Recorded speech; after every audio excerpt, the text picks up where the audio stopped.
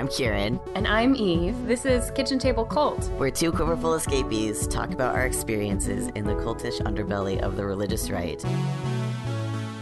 Hey, Kieran. Hey, Eve. How's it going? It's going pretty well, actually. Finally starting to look up, so I'm happy about this. How is your life? Well, Thanksgiving break has just ended. I'm prepping for my class tomorrow, and not excited about the whole going back to work thing, but also like really ready to be done. And we only have one week of classes and then finals, and then we're good. Yay. Last stretch. So close. Yeah. That's good. So close. I've started organizing the tenants in my building against my landlord. So we can stop paying for heat in a way that isn't consistent with the law, which will be nice. And then that sounds good. And then if they retaliate by turning the heat off, they get in even more trouble. So we're just building a lot of renter solidarity right now. Well, our landlord is bad. How can we use this? Mm-hmm. Good. As you should. Yeah. I one of the things I was doing today was, while I was grading, I was watching 9 to 5 for the first time. Mm-hmm. Have you seen No. it? I don't know if you've been tracking this whole Dolly Parton obsession that I've been on, but it is increasing exponentially. So I'll just, for any of you homeschool kids who don't know what this movie is, this is a movie with Jane Fonda and Lily Tomlin organizing in their workplace as secretaries. Oh my God. And trying to get revenge on their bad boss. And Dolly Parton is their comedic sidekick. And it's her first acting experience. And she wrote the song 9 to 5 for this movie. Oh. And that's what Elizabeth Warren uses as her yes, entrance music. Oh my God, I need to see this now. Yeah. it's there's a whole, I mean, if you like Grace and Frankie, you're gonna really get a kick out of this, because it's got all of these moments that are clearly Grace and Frankie are calling back to it, where Lily Tomlin's pulling out a joint at the bar and they're debating about getting high, and there's an entire fantasy sequence that's while they're stoned fantasizing about how they're gonna kill their boss. Amazing. And it's so good. Amazing. But yeah, I haven't quite finished it, but that's what I was doing while I was grading. That's a solid plan. It's a solid plan. Yeah. I am enjoying this newfound obsession. Speaking of sticking it to men, what are we? This cat is so loud. I know. I'm cat sitting my cat nephew, and his dad got stuck in snow in NorCal, and is still on the road. So my cat nephew is still here, and Peridot is so angry about this. So angry about having a boy cat in the house. She's just I don't like this. I don't know who you are. This is rude. But when he purrs, he sounds like a bird cooing, and his meows are like squeaks. It's so adorable. Well, this is why I call my smaller cat bird cat half the time, because she sounds like a bird. Yeah. So cute. Yeah. So if there's random purring, it's because someone hopped up on my lap and decided to purr into the microphone. So, yeah, speaking of sticking it to the man, let's talk about some trying to find an insult that's not homophobic for this guy. Some cowards. Yeah. Let's talk about some evangelical cowards. Yeah. So there's this tweet that's been going around with this photo of Franklin Graham, who's Billy Graham's son, and Eric Metaxas, and these like early reader style picture books. Yeah. Fantasizing Donald Trump as a like modern day like fairy tale hero. Yes. Yeah. Honestly, they look like Gaston wrote them about himself. Like, let's just start Yeah. there. Yeah.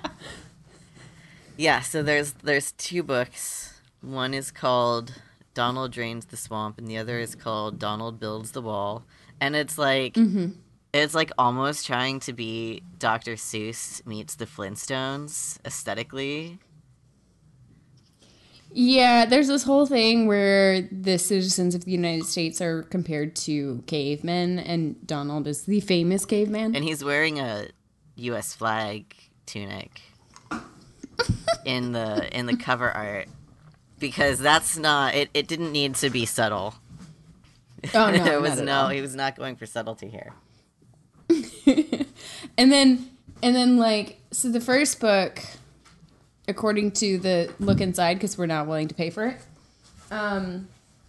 the first book is about how Donald is the hero because, you know, the president like went away and lives in a white house in the middle of the swamp and doesn't talk to his citizens anymore. So citizens are sad. So Donald takes it upon himself to remedy that situation and drains the swamp, therefore making everybody happy.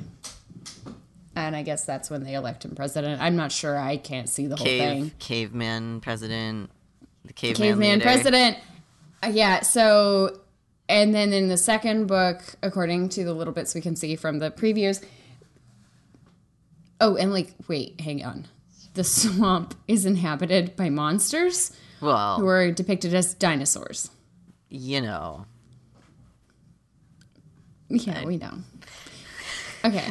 But then, like, pause and go to the second book, where the second book is like, because the swamp has been drained, now everybody wants to come to the United States, to this country. Oh no. And so everybody's coming, and some people are useful, like the guy who invented the wheel, Sure. but apparently some people are not, and they're more monsters. And so he needs to build a wall to keep people out. Right, because you couldn't just have all these Keep all monsters these people out. here, and you know, existing. According to our buddy Libby Ann over on her blog, she says that it's reportedly claimed that this is supposed to be a tribute to Maurice Sendak. What? You know who Maurice Sendak is, right? Yeah. He's the guy who illustrated Where the Wild Things Yeah, Are. yeah, but like the thing Among about everything that else good. is like it's not. It doesn't. Nothing about this art says where the wild things let's are. talk about how like Maurice Sendak like is a child of the Holocaust Yeah. and is Jewish. And this is a fantasy where putting foreigners who are now portrayed as monsters in the art in cages and locking them out with a wall is cool.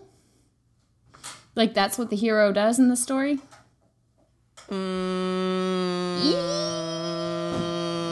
Yeah.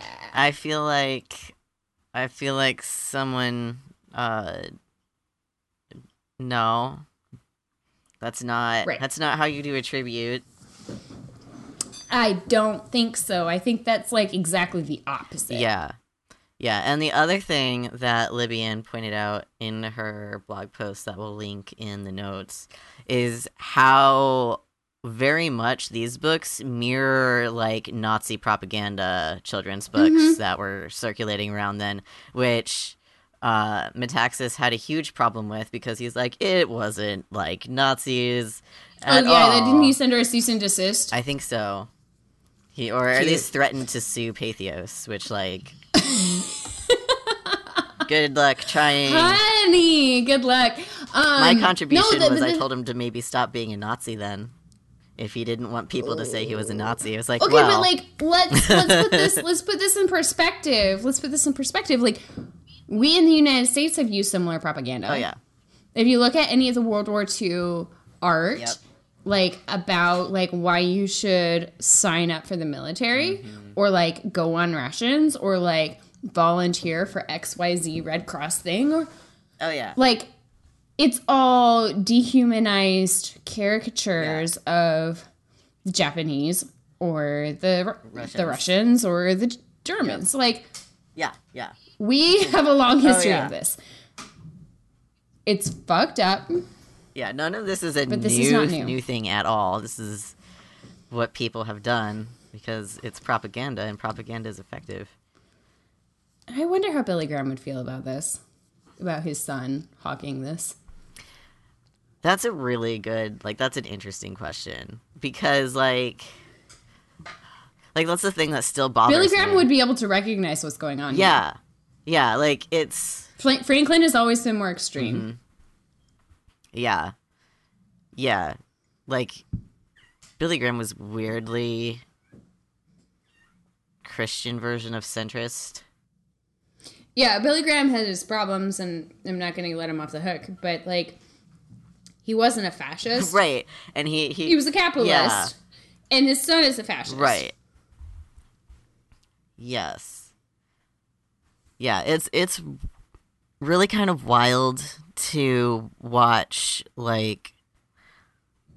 this turn of, conservative evangelicals, a full hard right turn right into fascism. I remember, it feels so different from when I was growing up and I was like, well, Hitler was bad, and anyone who does anything like Hitler is also bad because that was a bad thing to do. And now this is literally happening again, and all of those leaders are justifying it.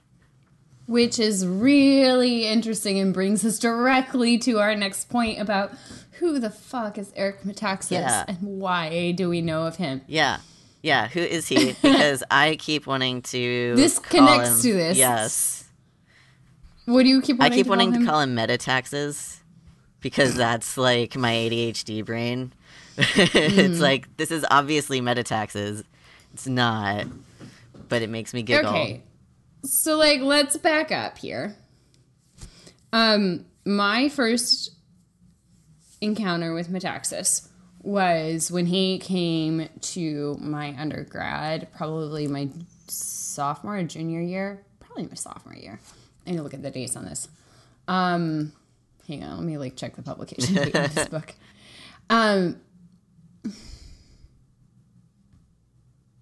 Okay, 2010. So, yeah, my junior year, he came to my alma mater, Grove City College. Super fundamentalist shithole. Very proud alumni here. It's just radiating off of you.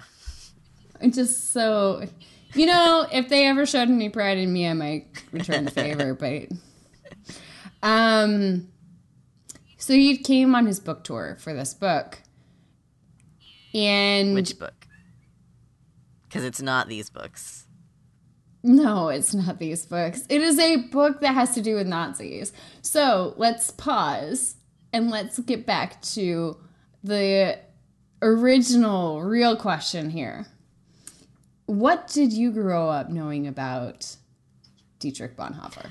Not much at all. I heard his name a couple times in, references to, a theologian, but I never, learned about him, outside of, those random references in, whatever other Christian book I was reading. It was just Dietrich Bonhoeffer said blah, blah, blah, and I was like, okay, I don't know who this dude is. Did you ever watch the movie of him with whichever Fiend's brother plays Voldemort as the lead? No. Wait, no, hang on. I'm mixing up movies. I'm mixing up. That's Luther. I'm mixing up. Oh my God, I'm mixing up two very different movies. I was like, I feel like I should know. I feel like I should have seen this. There What is a Ralph movie, Fiennes dear in? listeners. There is a movie where Ralph Fiennes plays Martin Luther, and it's wild. Yes, I feel like I've seen that one. Okay. But I don't No, think the that's one the I'm same. thinking of that I meant to reference is this. Well, there's like, I guess there's a couple of them. There's a biopic of Sophie Scholl, and there's a biopic of him. Do you have any familiarity with that name, Sophie Scholl? No. Like, it seems like something I had probably seen before, but no association with, like, Okay, that so I'm person looking is. this up now. The movie on her is called The Final Days, and it came out in 2005. So there's this anti-Nazi, non-violence resistance group in Nazi Germany, led by a bunch of students, and it was called the White Rose. And she is the most well-known of these White Rose members, and she was executed in 1943 by guillotine at age 21. Oh, I feel like I have heard this story. Right. And if I am remembering correctly, I'm like fact checking myself here because I feel crazy. If I'm remembering correctly, she was mentored by Bonhoeffer. Ah. Book review, Sophie Scholl and the White Rose. Okay. I'm remembering a scene in this movie where they basically insinuated that Dietrich Bonhoeffer had a romantic relationship with Sophie Scholl. Ah. And I don't know that was true. Mm-hmm. So now I'm like fact checking my like homeschool education. As you do. And Live like, while we you do know, this. These are the things. Siblings. Okay. Hans was supposed to meet with Bonhoeffer but never did. Hans is the brother. Okay, so they had similar values. Mm-hmm. I don't think they were involved. Cool. Okay, sorry for the detour into Sophie Scholl. So, see, and this is the problem, though. This is the problem is, like, what Eric Metaxas promoted is so historically inaccurate, Right. according to Bonhoeffer scholars. And so my perspective on all this is skewed by that. Right, because that's what happens when that's your resource on history and it's all there. Right. Okay, so Dietrich Bonhoeffer was a pacifist. Mm-hmm. That was his like most notable like defining theological characteristic. And so he was involved in an assassination attempt on Hitler's life. And that's like really remarkable. Yeah. The July 20th plot with like the suitcase under the table in the bunker. Oh, Like that okay. was the plot that he was directly involved with. And so he is like this pivotal theological voice for like the shift between like pacifist resistance to like choosing violence for a certain cause. Right. Yeah, that makes sense.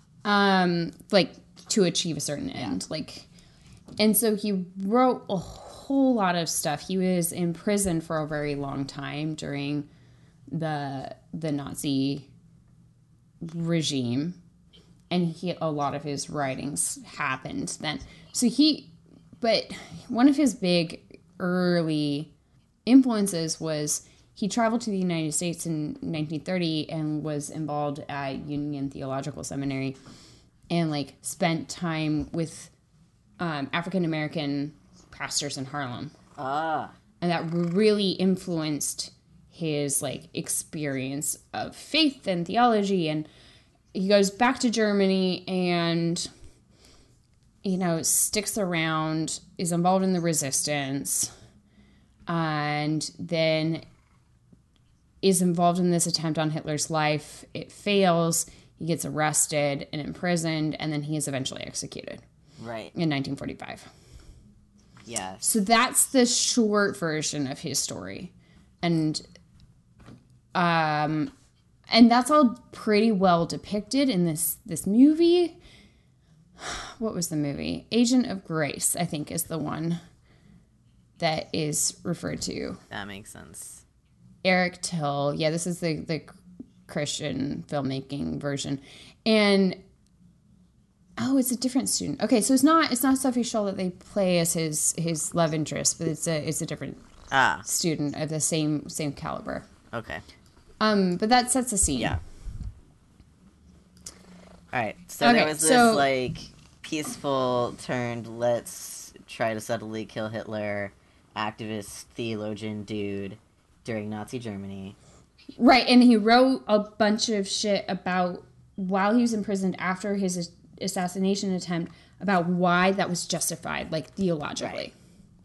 And his writings are like really important for like 20th century theology discourse, especially in evangelical circles. Mm-hmm. So Eric Metaxas goes and writes a biography of him. Because of course. Right. So Eric Metaxas writes this biography of him that's like very like pop culture accessible. It's a fan's biography. And it's written in a way that's like super easy to read and not like heavily academic, right. Which is nice, but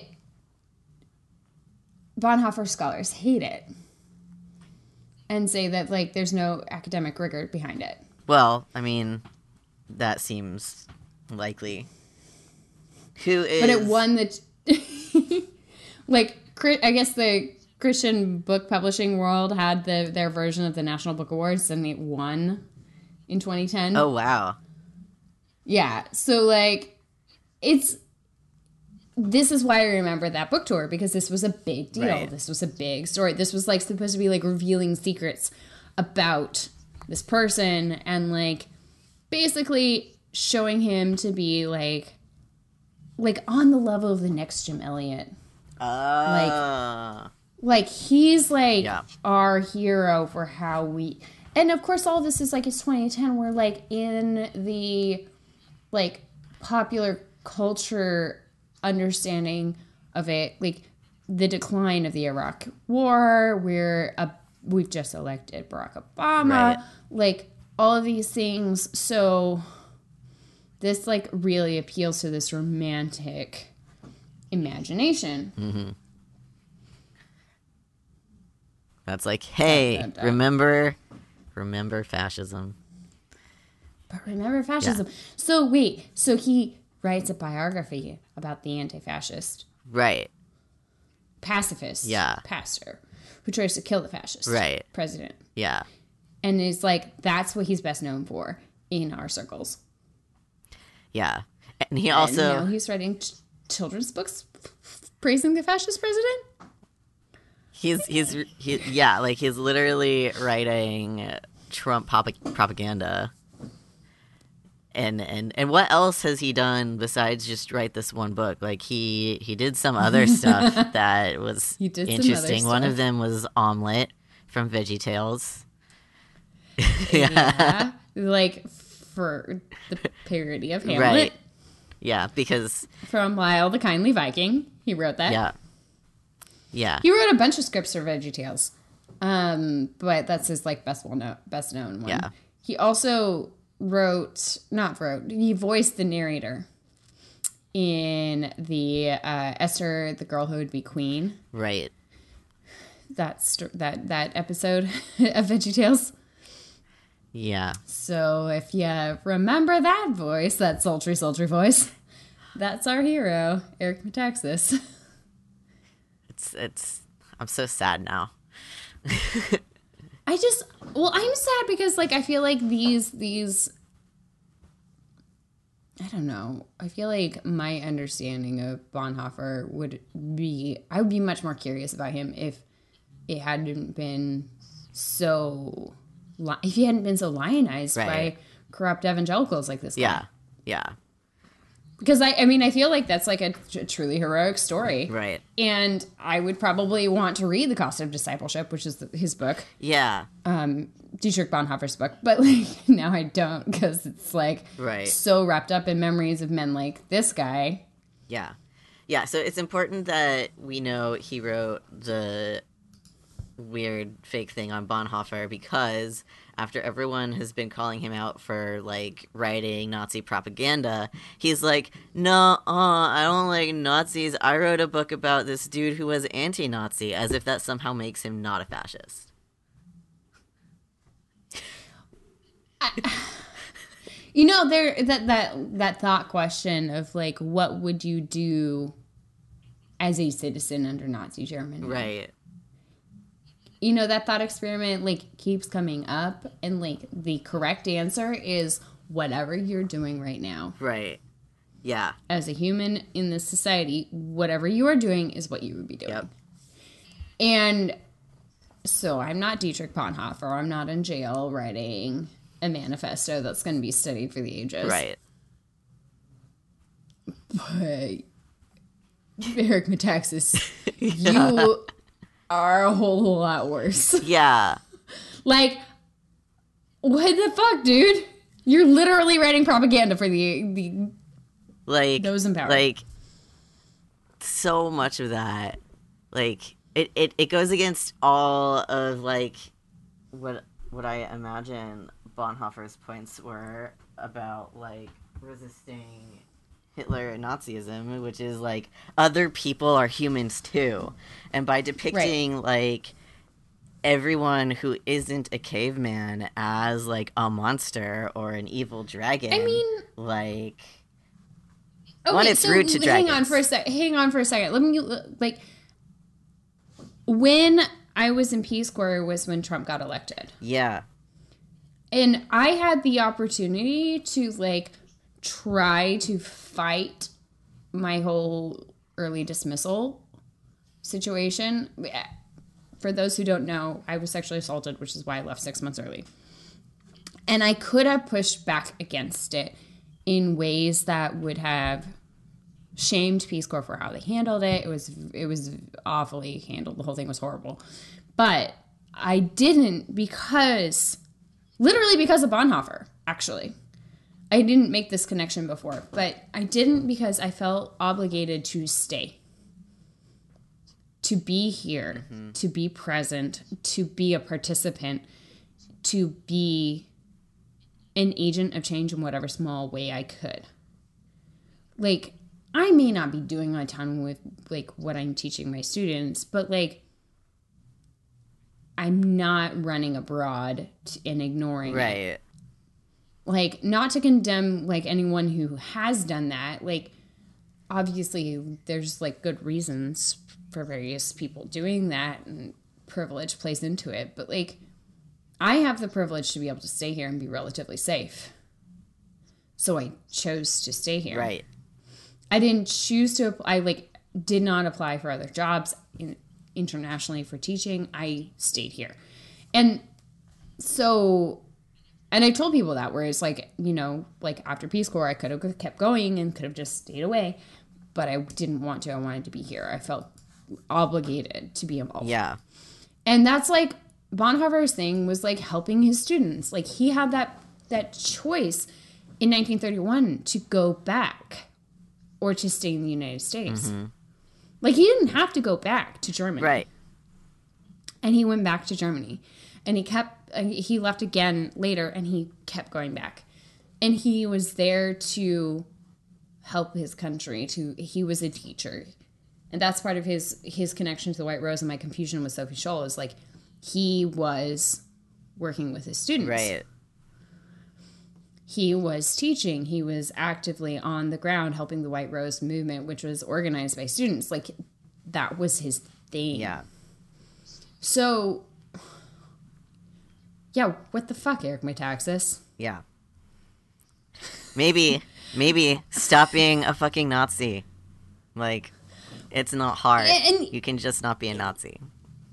Okay. So he's also involved with this other organization that I think like really like doubles down on this whole thing. What is it? So he's the King's College in New York. Oh, yeah. Let's explain King's College. You had a good explanation. Okay. Yeah, okay. So the King's College is Patrick Henry for those who want to go into journalism and media, and it's headquartered in New York City. Yeah. That's my King's College 101 pitch. Yeah, that's basically accurate. It was a liberal arts a college from New Jersey that like went bankrupt, got bought out by Bill Bright of Campus Crusade for Christ. Is that right? Hang on, let me just double check. I'm pretty sure that's who. Yeah, Campus Crusade is. No, it was Campus Crusade. I was confusing it with something else. So Campus Crusade for Christ takes over the debt, buys it out. They appoint Dinesh D'Souza as the president. Sure. Okay. They have their headquarters, their offices, their classroom spaces in the Empire State Building. You know, that's a normal place for a college. Totally normal. And Eric Metaxas is heavily involved. And he had a radio show recently. Hang on, gotta pull this back up. He had a radio show. A 2-hour one, It was right? broadcasted, 2 hour, according to Wikipedia, 2-hour daily nationally syndicated radio program broadcast from the Empire State Building in New York called the Eric Metaxas Show. Guarantee you that space was provided to him by the King's College. Yeah. The show is syndicated by the Salem Radio Network, which is a subsidiary of Salem Web Network, which was my first media internship in college. As a sophomore. Wow. Yeah. And guests include people like David Brooks, Kathy Lee Gifford, N.T. Wright, Peter Hitchens, and Maria Butina, and Milo, whatever his last name is, because I can never get it right, and I don't care to. Wow. That's like the worst who's who. It's the who shouldn't be. Yeah. Yeah. It really is. Cool. So, yeah. Nazi platforming. Not surprising. Platforming. See, this is why I feel like he can't complain when people are like, hey, this is fascist. Like, he has no grounds. Dude, you hosted Maria Butina. Like, no. How could Just no. How could like a voice of VeggieTales go so horribly wrong? I mean, it's not surprising. I bet you he's involved with the family too. Now I'm looking at this and it says in 2012 he was the keynote speaker for the National Prayer Breakfast. Yeah. See, this is why everything is just so it's all connected. Yep. Conspiracy is real, part 8. Yes. 10, 25, 30. It's just gonna keep going. Forever. Basically. Can we stop this podcast? I would love to like have a reason to like quit this podcast.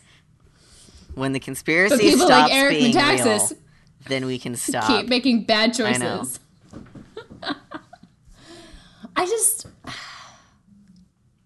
can't. I would love someone who's a Yaley to comment on this. Like, he graduated from Yale, and he apparently was an editor of the Yale Record. I have no idea what that magazine is supposed to be known for, but I imagine it's not good. Yeah, it sounds like the school newspaper no one reads, but for a reason. Well, it's a comedy. Oh. It's a comedy. Ha!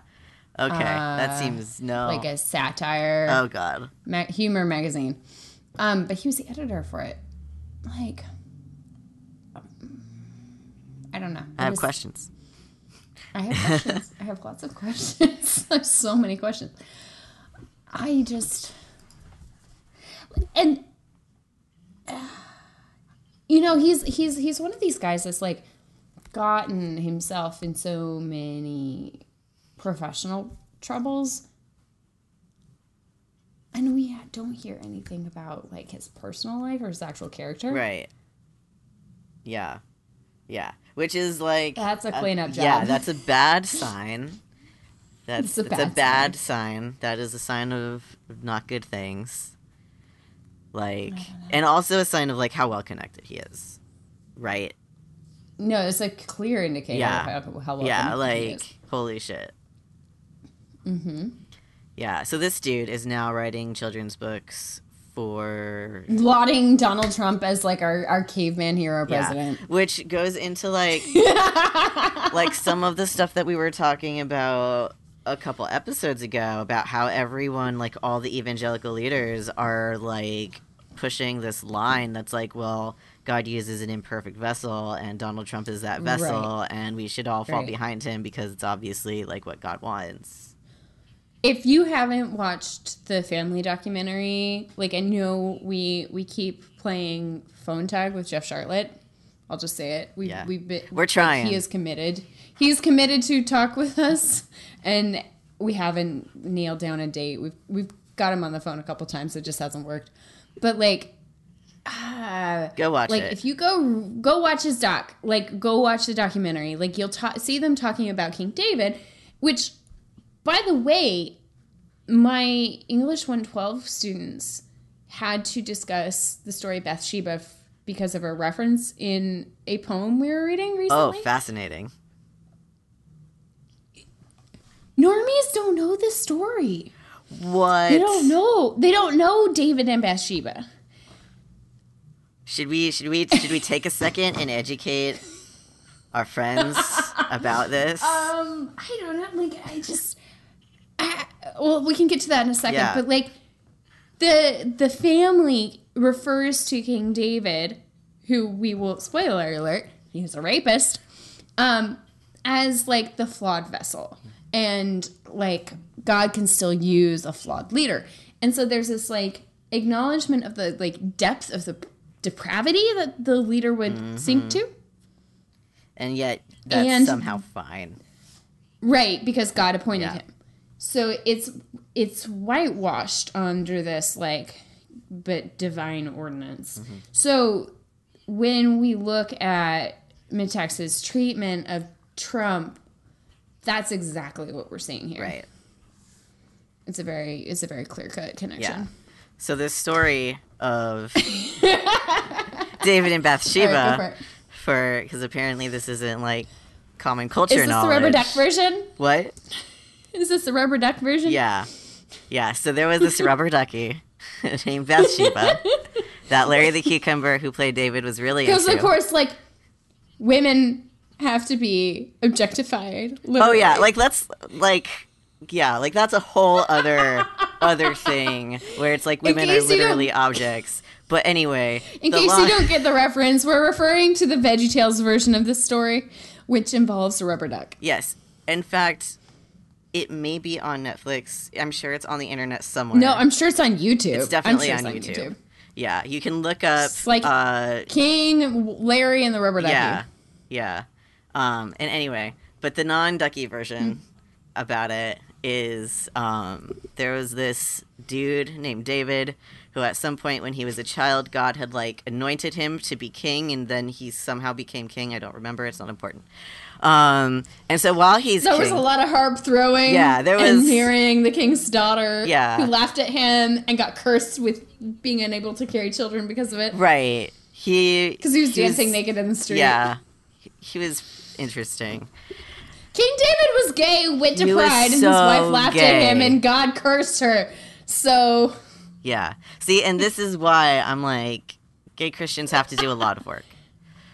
Yeah. Anyway, King David is gay and in denial about it because he's a king, and you can't be gay and be king in this Bible time period. But I think he was also a little bit bi, maybe, because... I mean, you can be gay and be king, but you just have to have babies as well. Right, yeah, you have to continue the line. So, I I don't remember if he was at war to begin with or if he went to war. So no, he was. It was already at war. War was ongoing, and that's why he was bored because none of his friends were around to harass with him because everybody was out fighting for him, and he had stayed home for like the first time ever. Yeah. He was normally like on the front lines, and this time he was like, "I'm gonna take it easy." Yeah, yeah, because he's king now. He can do that. So he like is also kind of a peeping Tom. And, like, sees this woman taking a bath, and he knows her husband or whatever, and he, like, gets really horny. Her husband is his best friend. Yeah. Yeah, I forgot about that. From, like, their time at war. Yeah. Like, Yeah. let's just, like... So, yeah. So his best friend, soldier's wife, he finds, like, he suddenly needs her. And so what he does is he sends his best war buddy to the front line. No. Wait. You're missing a step. Yes. First of all, his war buddy's already at the front Right. lines. Bathsheba's bathing naked on the roof. He sees her as like, hey, I'm the king, come invite her over. Right. Which is a command, not an invitation. Yes. So he fucks her, which is obviously not consensual because she's his subject and a woman, so like a property / duck. Yep. Can't do anything about it. Yep. She's taken a bath with King Larry. Right. She gets pregnant. She comes back to him and she's like, hey, I'm pregnant. And he's like, oh shit. So he recalls his general, his best friend, and brings only him, not like his whole command, his like platoon or whatever. He just brings him back to town and is like, hey, you need a break. Come hang out with your wife. Like, have a, take it easy. And his best friend is like sleeping on the street outside of his own house and refusing to go in and sleep with his wife because all of his soldiers are on the front lines and can't see their wives. And so he thinks it's unfair. And so out of solidarity to his unit and to his soldiers under his command, he refuses to sleep with his wife. And so King David's like, oh, fuck. Yeah. So he can't cover it up. So he sends him back and is like, send him and his men forward and everybody else step back. Yeah. Yeah. So he just sends his BFF out to die in this war entirely because he got his best friend's wife pregnant while his best friend was at war. Former best friend. Yeah. So that's King David. That's why he's the flawed vessel that everyone is like referring to. Right. Because he committed and murder. during this whole time, like, I think the only reason he actually did anything about it is because, like, the prophet came and was like, yo, dude, you should feel guilty about this. And he was like, oh, man, I guess I should. Maybe I'll bring my friend back. Yes. Yeah. Tried to cover it up. So there was a lot going on. But, like, There was a lot that's going why all the evangelicals are making that reference. Because, like, Right. that was And obviously so- a and bad thing. But he still, that child like, did stuff. died really young, didn't survive beyond a couple weeks. Yeah. And he was chalked up to, like, oh, this is, like, punishment for what I did. This is fair. And then the next son was Solomon. Right. Who inherited the entire empire. Yes. So, like, that's where this is a big Yeah, yeah. And so because of all that, and he was good at wars and conquering for Jesus, who didn't exist yet. Leonard Cohen's Hallelujah is, like, taken from a lot. It takes a lot from this story. Yeah. And so when I was telling this story to my students in class, like, one of the girls just started singing it and was like, oh, I get it. I saw her bathing on the roof. Yeah. I get it Yeah. now. And I was like, Yep. yep, that's It's- what's happening. it's- That flawed vessel thing. Yeah. There it is. That's really funny to me because I didn't realize that was the thing people didn't understand.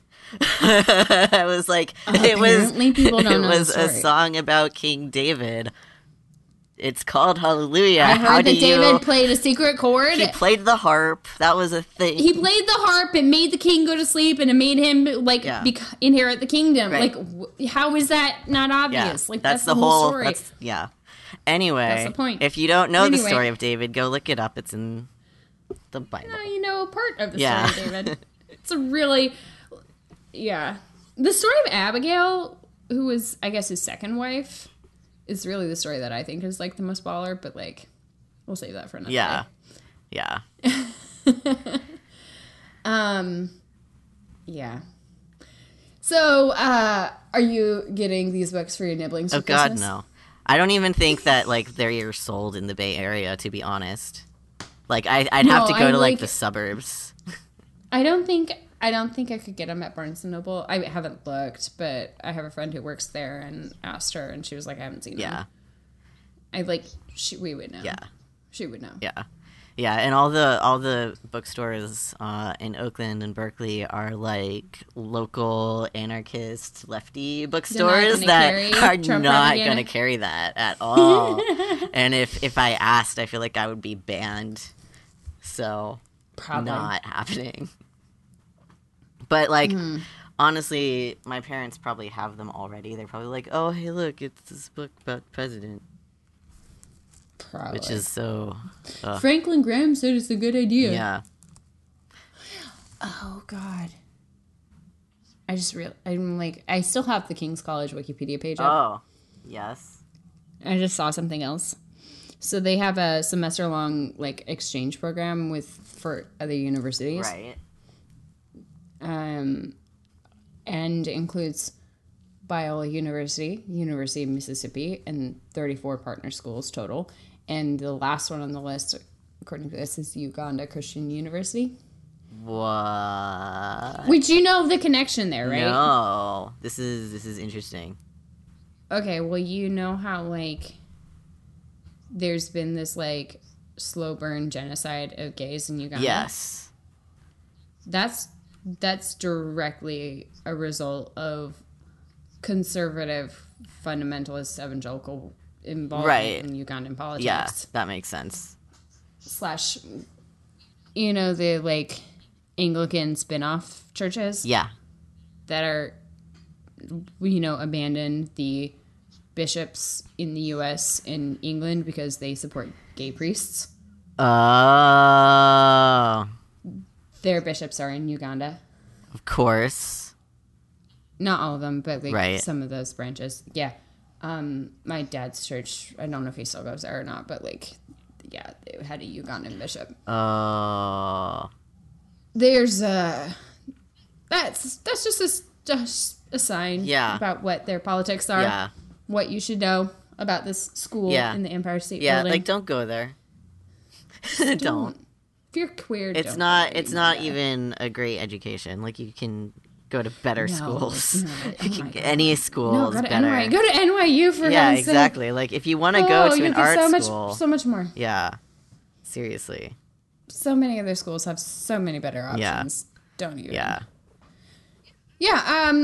So that's why this book is shit, and I don't know. I just like It's so hilariously textbook. Like this Yeah. is a very like textbook pivot. mm-hmm.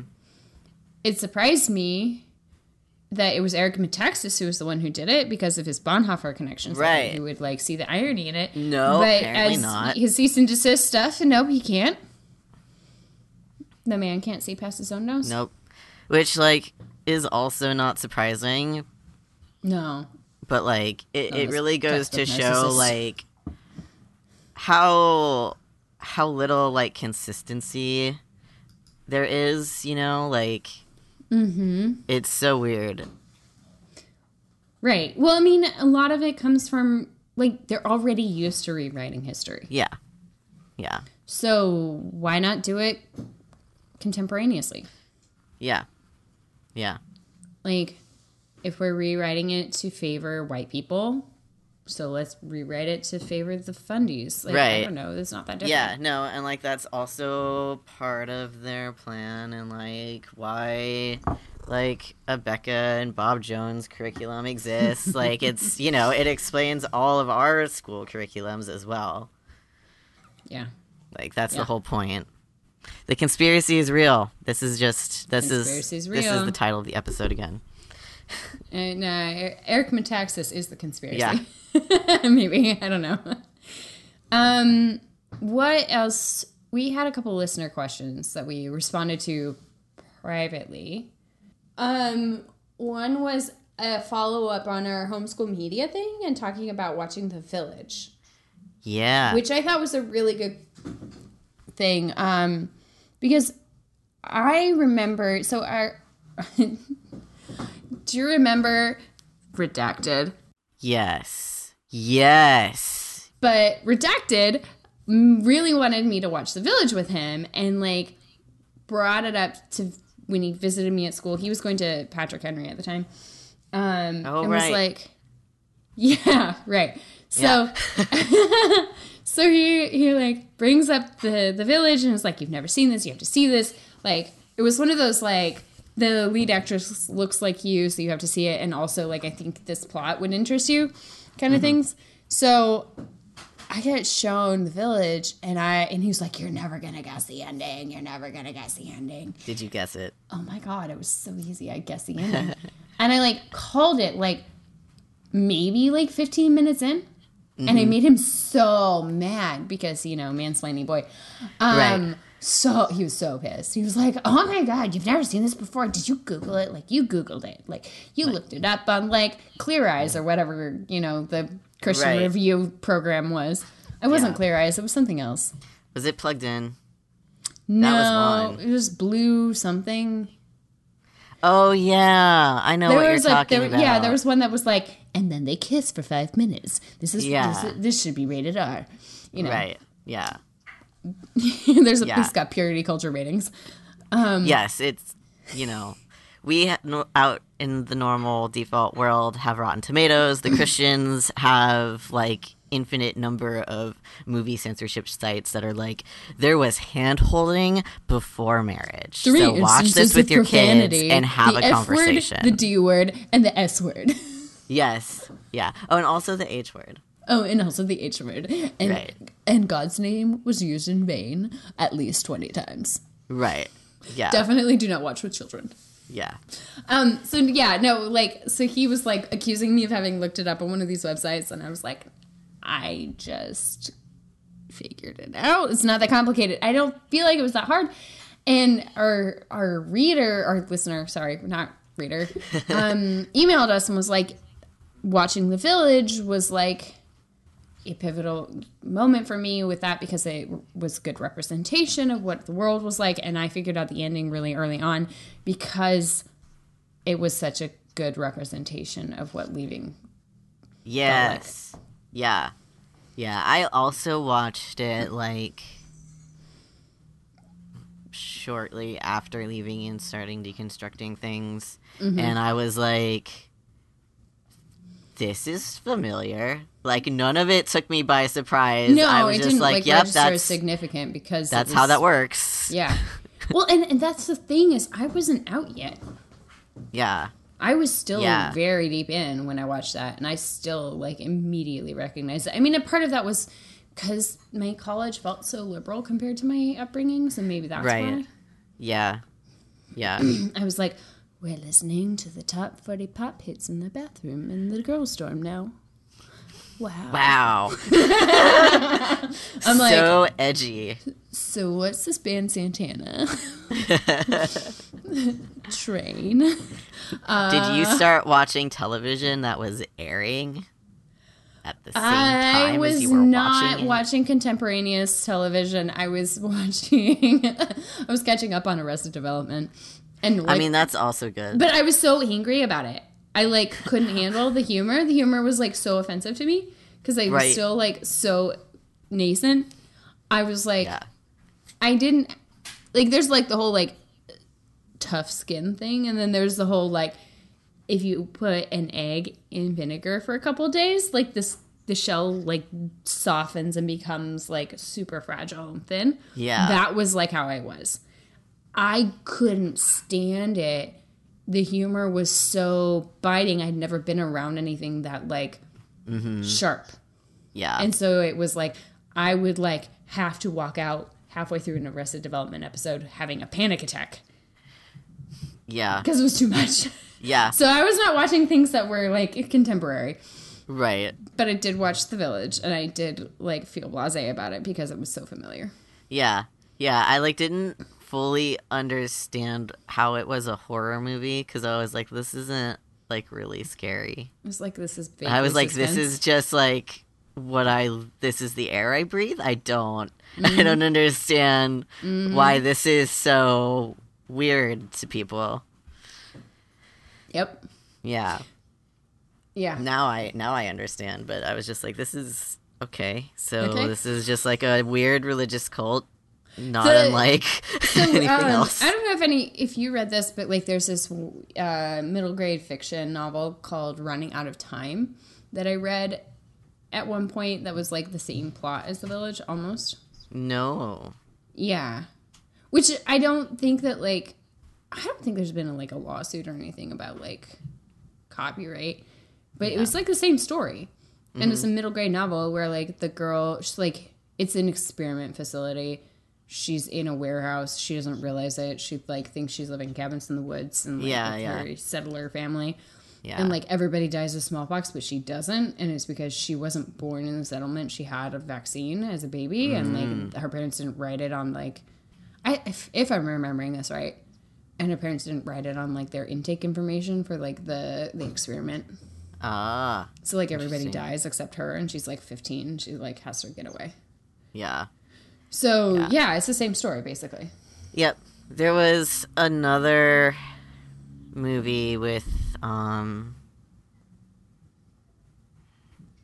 Jim Carrey.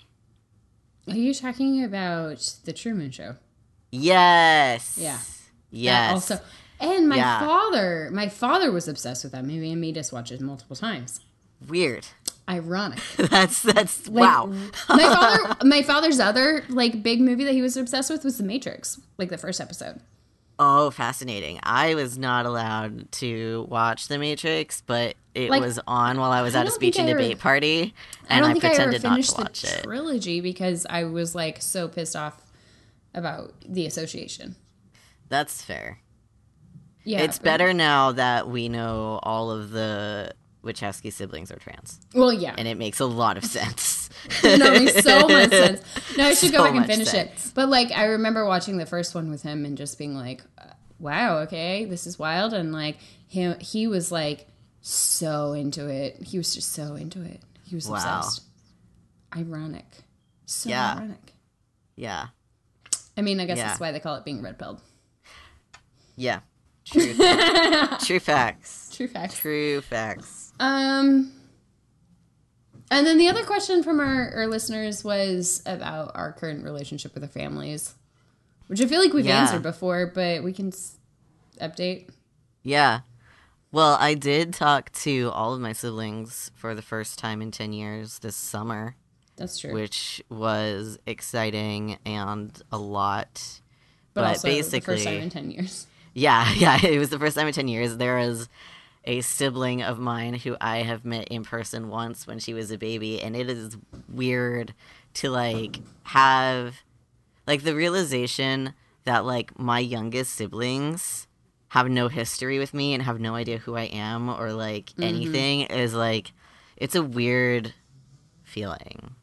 But it's also kind of, like, refreshing because I feel like with them, when they become adults, they won't have the same, like, I was their parent relationship like I have with my middle siblings. Yeah, that's always a fraught one.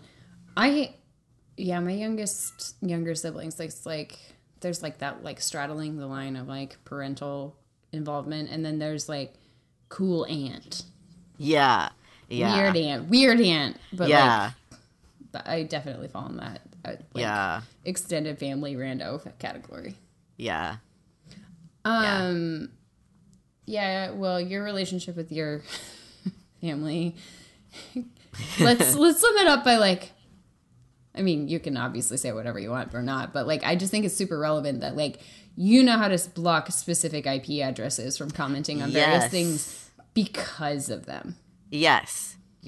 A lot of my, like, OPSEC knowledge came from needing to know how to shut my family out of my digital life.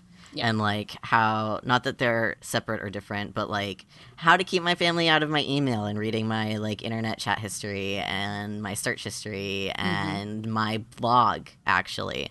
Yeah. Because I don't actually know if I've told this story and I'll just do like a quick synopsis of Yeah. it. So when I was 19 in 2010, I wrote this blog post about how homeschool parents have a duty to their children to give them the best education that they can, and In it case is you not. can't tell from their vocal inflections right now, Kieran is doing like very quintessential like gay man hands right now. Yes, it's Very emphatic. yeah. So, yeah, so I wrote this post that was like, I think homeschool parents need to do right by their kids, and if that means hiring a tutor or sending them to school, then that doesn't mean that they're any less good parents or educators. It just means they know their limits, and that's fine, and that's valid. And my parents commented on that, and I think the comments are actually still up on my blog. I'll link to that post in the description, too, because it's fascinating. Because this happened before CRHE happened. Like, I basically wrote out, like, the general platform of the Coalition for Responsible CRHE Home manifesto. Education. Yeah. in my blog post that got me disowned by my family because they read it. Oh, running away on your 18th birthday wasn't enough? No, that And marrying the man that they banned you from marrying? right. Those were all forgivable sins, but saying that homeschool parents maybe should get tutors or could possibly even send their children to Kieran, school. obviously that is an abdication of their God-given responsibility as parents. Well, I mean, that's basically what they told me. They were like, this was a slap in the face to us and everything we believe, and we want nothing to do with you until you apologize for the hurt you caused. And I was like, fine, I won't talk to you then. Yeah. And because they had commented on my blog, I had their IP address. So I just copied that, went to my web host, pasted it in the blocked IPs box, and they couldn't see my blog until they moved several years later. Good job. So, and now I think they can see my blog, and I have no way to get their IP address because they haven't commented, but whatever. It's fine. But see, the thing is, you shouldn't have to know how to do these things. Something Right. that you I do guess is, that's like, true. speaks I shouldn't volumes have to know. to like that. That's the quality of that relationship. Yeah. So we don't talk. I in 2013, like my parents ignored the estrangement and would like send me shit and send me letters and newsletters and bullshit that just made me feel bad.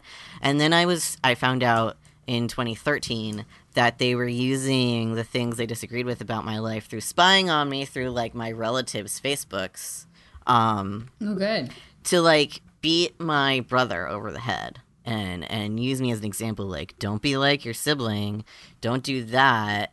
And so what I did then, because I know how my family operates, and they're just like, if you've seen the VeggieTales and the Rumor Weed, my parents are the Rumor Weed. Oh, yeah. Like, that is who they are. That is just their entire life's purpose, is to stir shit. Have you heard the one about Kieran?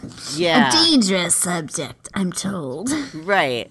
So, because they, like, have their own internal family rumor mill, what would happen is, like, a relative of mine would find something out about me and tell my parents. They would all talk about it and hypothesize about things, never, like, validating with me or anything like that, and would just, like, use it over my siblings. And so what I did was I wrote a letter to my parents, my grandparents, and my aunt and uncle, because they were all part of this club. I sent it out on the same day, so they all got it at the same time and had nothing they could question about, because everything they had questions about I addressed in the letter. I was like, I'm bi, I'm agnostic, and like I have blue hair and all of this stuff that I knew was stressing them out. And I just owned it. And I was like, if you want, like, don't talk to me. I want you to have nothing to do with my life unless and until you get to the point where you want to get to know me as I am right now as a person and not who you want me to be. Yeah. And it has been almost 6 years now. And they have not demonstrated that at all. They have reached out to me a couple times, but it was still kind of like, oh, hey, this family member died, or like my dad had, and maybe still has, an untreated hernia, and obviously wasn't going to the doctor because doctors are evil. Essential So they're oils, like, that you right know, yeah. So you should, reconcile because this is happening. And I'm like, not once are you asking, like, how I am, how things are going, like, nothing to indicate, like, an interest in me as I am now. So I don't talk to my parents. I have no relationship with my parents, and I'm happy with that. But I do talk to my adult siblings, which is nice and weird. Yeah, adult siblings are cool. Yeah. So my siblings, my adult siblings are all pretty traumatized. So we go through kind of cycles of like being able to talk to each other or not. Because they got so parentified, there's definitely some distance where it like is hard for them to talk to me sometimes. Yeah. They find me triggering because there's this like authority associated with me that was, you know, given by parents putting me in charge of things way too early. Right. So there's some distance because of that. And then my mom's like a sister wife. Like like we co-parented various siblings. And we still talk, but like when she calls me, it's like a data dump of like what's going on and like looking for parenting advice on things. And you know, I don't feel like I can have needs as a daughter in any way because there's no bandwidth for me. So I don't feel like I have a mom. I feel like I have an older sister. Yeah. / co-parent. Yeah. Yeah. And my father's like tried to do a lot of work. I will give him credit on that. Like he's definitely like able to articulate what he did wrong, but it doesn't seem to have like actually set in. So like I'm trying to figure out which anecdote to tell you. Like the last time my youngest sister's 11, she'll come and stay with me for a long weekend occasionally, like twice a year, beginning and end of the school year. Before school started in the fall, she stayed with me for a long weekend, and I bought her shoes because she didn't have shoes that she had literally she had like holes where her toes were. And mom is like been dealing with like hospital bills for the twins, and they've got some serious mental health problems, and like they've been in and out, and it's been a whole thing. And so she was like broke and couldn't afford shoes for my sister. And I was like, well, did you ask your dad? And he's like, he couldn't afford it. And I was like, okay. Fast forward to like a month later, and I see all these posts with one of the twins, one of my brothers, taking a flying lesson with my father that my father's paying for. Wow. And I'm like, so wait, I bought my sister shoes, and you are also making my mother, like, for all of the hospital things, bring you receipts for reimbursement for the prescriptions from CVS. Wow. To, like, before you, agree to reimburse her for, like, meds for my siblings. And you can afford to go take them on flying lessons.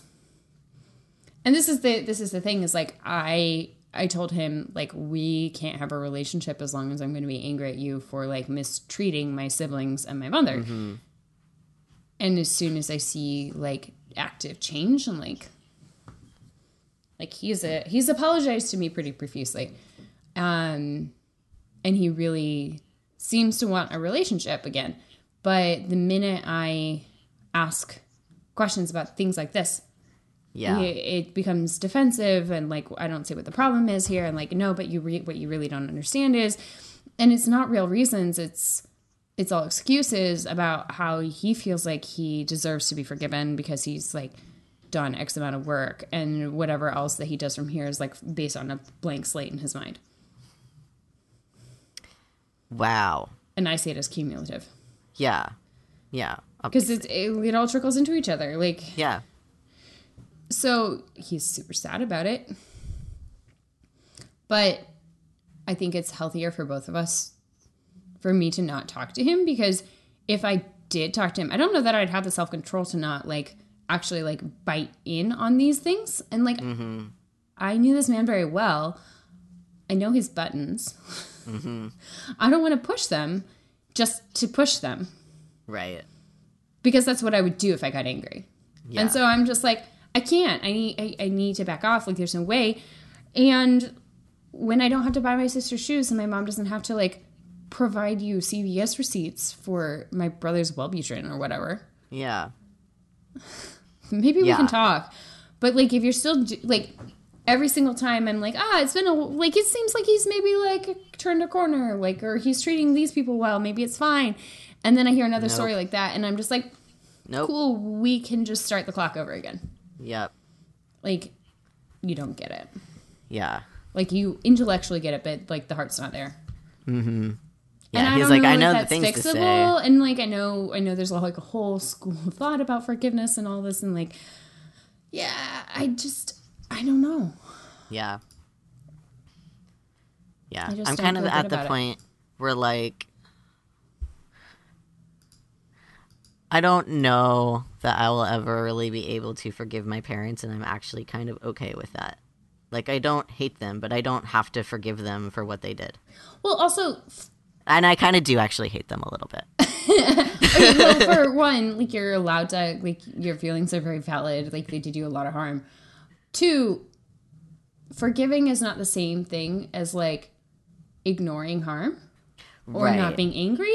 And Yeah. forgiving is also not the same thing as inviting an abusive person back into your life. Yes. Like, we can forgive abusive people, but we can also Right. still be like, and X harm was done, and that has not been reversed. Yeah. And like, and you're not welcome past this point Yeah. because I Yeah. don't trust you. Like, these things are not incompatible, and I feel like That's it's a very true. healthy approach. Like, sure, I haven't necessarily forgiven him for things, but like, Right. also, I don't feel like I need to. Yeah. Yeah. I think that's more of like where I'm at.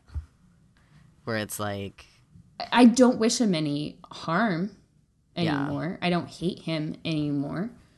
I definitely did.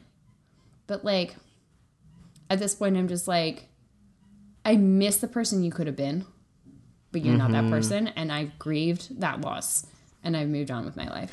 yeah. Yeah. I'm at the point where like I have grieved my parents already, and like coped with the things that people usually cope with when a parent dies. Yeah. And I'm just like, they're gone to me, like in the emotional way. Like, I don't need them. They don't. I was like, telling you about know. this writing assignment I was having my students do recently. Yeah. It was a writing assignment in response to an essay where the author reacts to something in a way that she's not proud of, Yeah. and tries to grapple with that, and it's a death related thing. And so I asked my students to like write about an incident where they were like, there was this distance between like the person they expected themselves to be and like who they actually were in reality, and the wake when the rubber hit the road. And a lot of them wrote about things like, my grandpa's funeral happened and like I didn't cry. And I feel comfortable like sharing this anecdote because it was like more than 5 or 10. It was Right. a lot. And like I felt bad about that. So it was not an individual who said that. But like, Right. and I'm sitting here thinking like, yeah, I relate to that because I have no idea how I'll cope when my parents pass. Yeah. But I feel like I've already grieved my father. Mm-hmm. My father is a person independent of like a father-daughter relationship. Who he is now exists outside of that. Right. Like, that's another, like, he is an extended family member. It's like with my mom, where it's like I talk about her like an older sister. Like, Yeah. I don't have parents effectively, but Yeah. I do have these people in my life who I Yes. like, respect and care about and keep distance with. Mm-hmm. But the roles they were supposed to fill have effectually been grieved. Effectively been grieved. Yeah. We went long. We did. We did. Hopefully that answered your question Hope that's not about too much where we information. were with our parents. That was a deep one. Yeah. Yeah. It's complicated. Like, honestly, it's complicated, and it varies a lot depending on, like, how triggered I am that day. Right. And I will say for our listeners, if you're looking for a model for how to walk this path, like, don't, your story is your own story. Like, it's like the whole, like, yoga practice and running, like, all of those rules about, like, you are on your own track and this is your experience and you can't compare. Yeah. Definitely hold to that with this. This is not, like, our stories are not yours. Yeah. Like, you have to set your rules and your practice for this. Yeah. And that's going to be based on, like Kieran said, like, how triggered you are feeling that day. Right. like you may find it really productive to, like, still engage with your parents. You may engage with your parents even if it's not productive, just so that you can stay in touch with younger siblings. You may, like, totally be like, fuck you guys, I'm done, and, like, be out in a way that's, like, a lot more hardcore than we have. Like, yeah. And it changes over time. Yes. Like, there's a whole spectrum to it. Like, you like, before 10 years ago, you would have been like, no, I don't talk to my family ever. Yeah. And now you're like, yeah, we just talked. So it evolves. Yeah. Yeah. It does. It changes over time, and, like, it gets easier with time too. Right. And not every parent comes around, but, like, if it will make you feel better, I'll just end on this, like, happier note. My mother, when I got divorced, cried when I told her I got an IUD. Because of misconceptions about what an IUD does. And then after she left my father and got a job, she started working for the local health department as a nurse in city housing in Richmond. Wow. And was, like, doing family planning services and intake for, like, uninsured and immigrant and poor families. So, like, when I got out of the Peace Corps, so 2013 was when she cried about it. When I got out of the Peace Corps was 2017. And so that's 4 years. And I was like, I don't know if, like, Peace Corps is going to, like, change my IUD out for me, because it was when it needed to be, around the time when it needed to be done. I didn't know what Trump was going to do to healthcare. I was like, need to get it updated. Got to switch this out. Was having some problems with what I had. Wanted a different model, whatever. And she was like, well, if that's fine, if Peace Corps won't do it, like, you know, figure that out. But, like, let me know, because if they can't do it, then, you know, you can come down here and we'll get you taken care of. Aww. So, like, that's what 4 years of, like, not giving up on her did. Yeah. Yeah. So, and a lot of that, a lot of that happened due to conversations about Wendy Davis when she did her filibuster. Like, we had a lot of conversations about this issue around that. And so, you know, do talk about politics with your family. Like, you don't know if it's going to go anywhere, but if you're still in touch with them and you're still having conversations, like, don't shy away from that stuff. Yeah. Because it can turn around. Yeah. Planting or watering the seeds is still worthwhile if you, like, are in a place where you can do that. Yeah. Yeah. Yeah. Ooh, okay. Wow. All right. That was a tangent. Yeah. Thanks for listening. Don't buy Eric Metaxas's new books. Yes. If you see them in the bookstore, please hide them. Yeah, just, like, bury them behind some other books. Yeah. Put them in the back. Yeah. They'll eventually get sent back to the publisher and pulled. And it'll be fine. Yeah. It's cool. Yeah. Yeah, send us any other questions you've got. We'll do a couple more episodes before the new year. Yes. Yeah. We'll probably do... We had a hangout that we invited patrons to on the evening of Thanksgiving, just in case people were family bound and needed an escape, or family less and needed to hang. Yeah. And I'm happy to report nobody joined, because I guess... You all apparently had, like, good Thanksgivings. So yeah, that sounds... I'm so happy. Like, that makes me happy. But we'll probably do something similar, like, around Christmas, New Year's, where people can come hang out. I watched Frozen 2. You haven't watched Frozen 2. I haven't seen it. I have thoughts and opinions and would like to talk about it. But, everybody catch up. We'll do Yeah. it together. Do it together as a group. It's fine. Yeah, fine. Yeah. We'll have a Frozen orgy. It's fine. Yes. That seems like the solution. Okay. Yeah. Cool. All right. Yeah.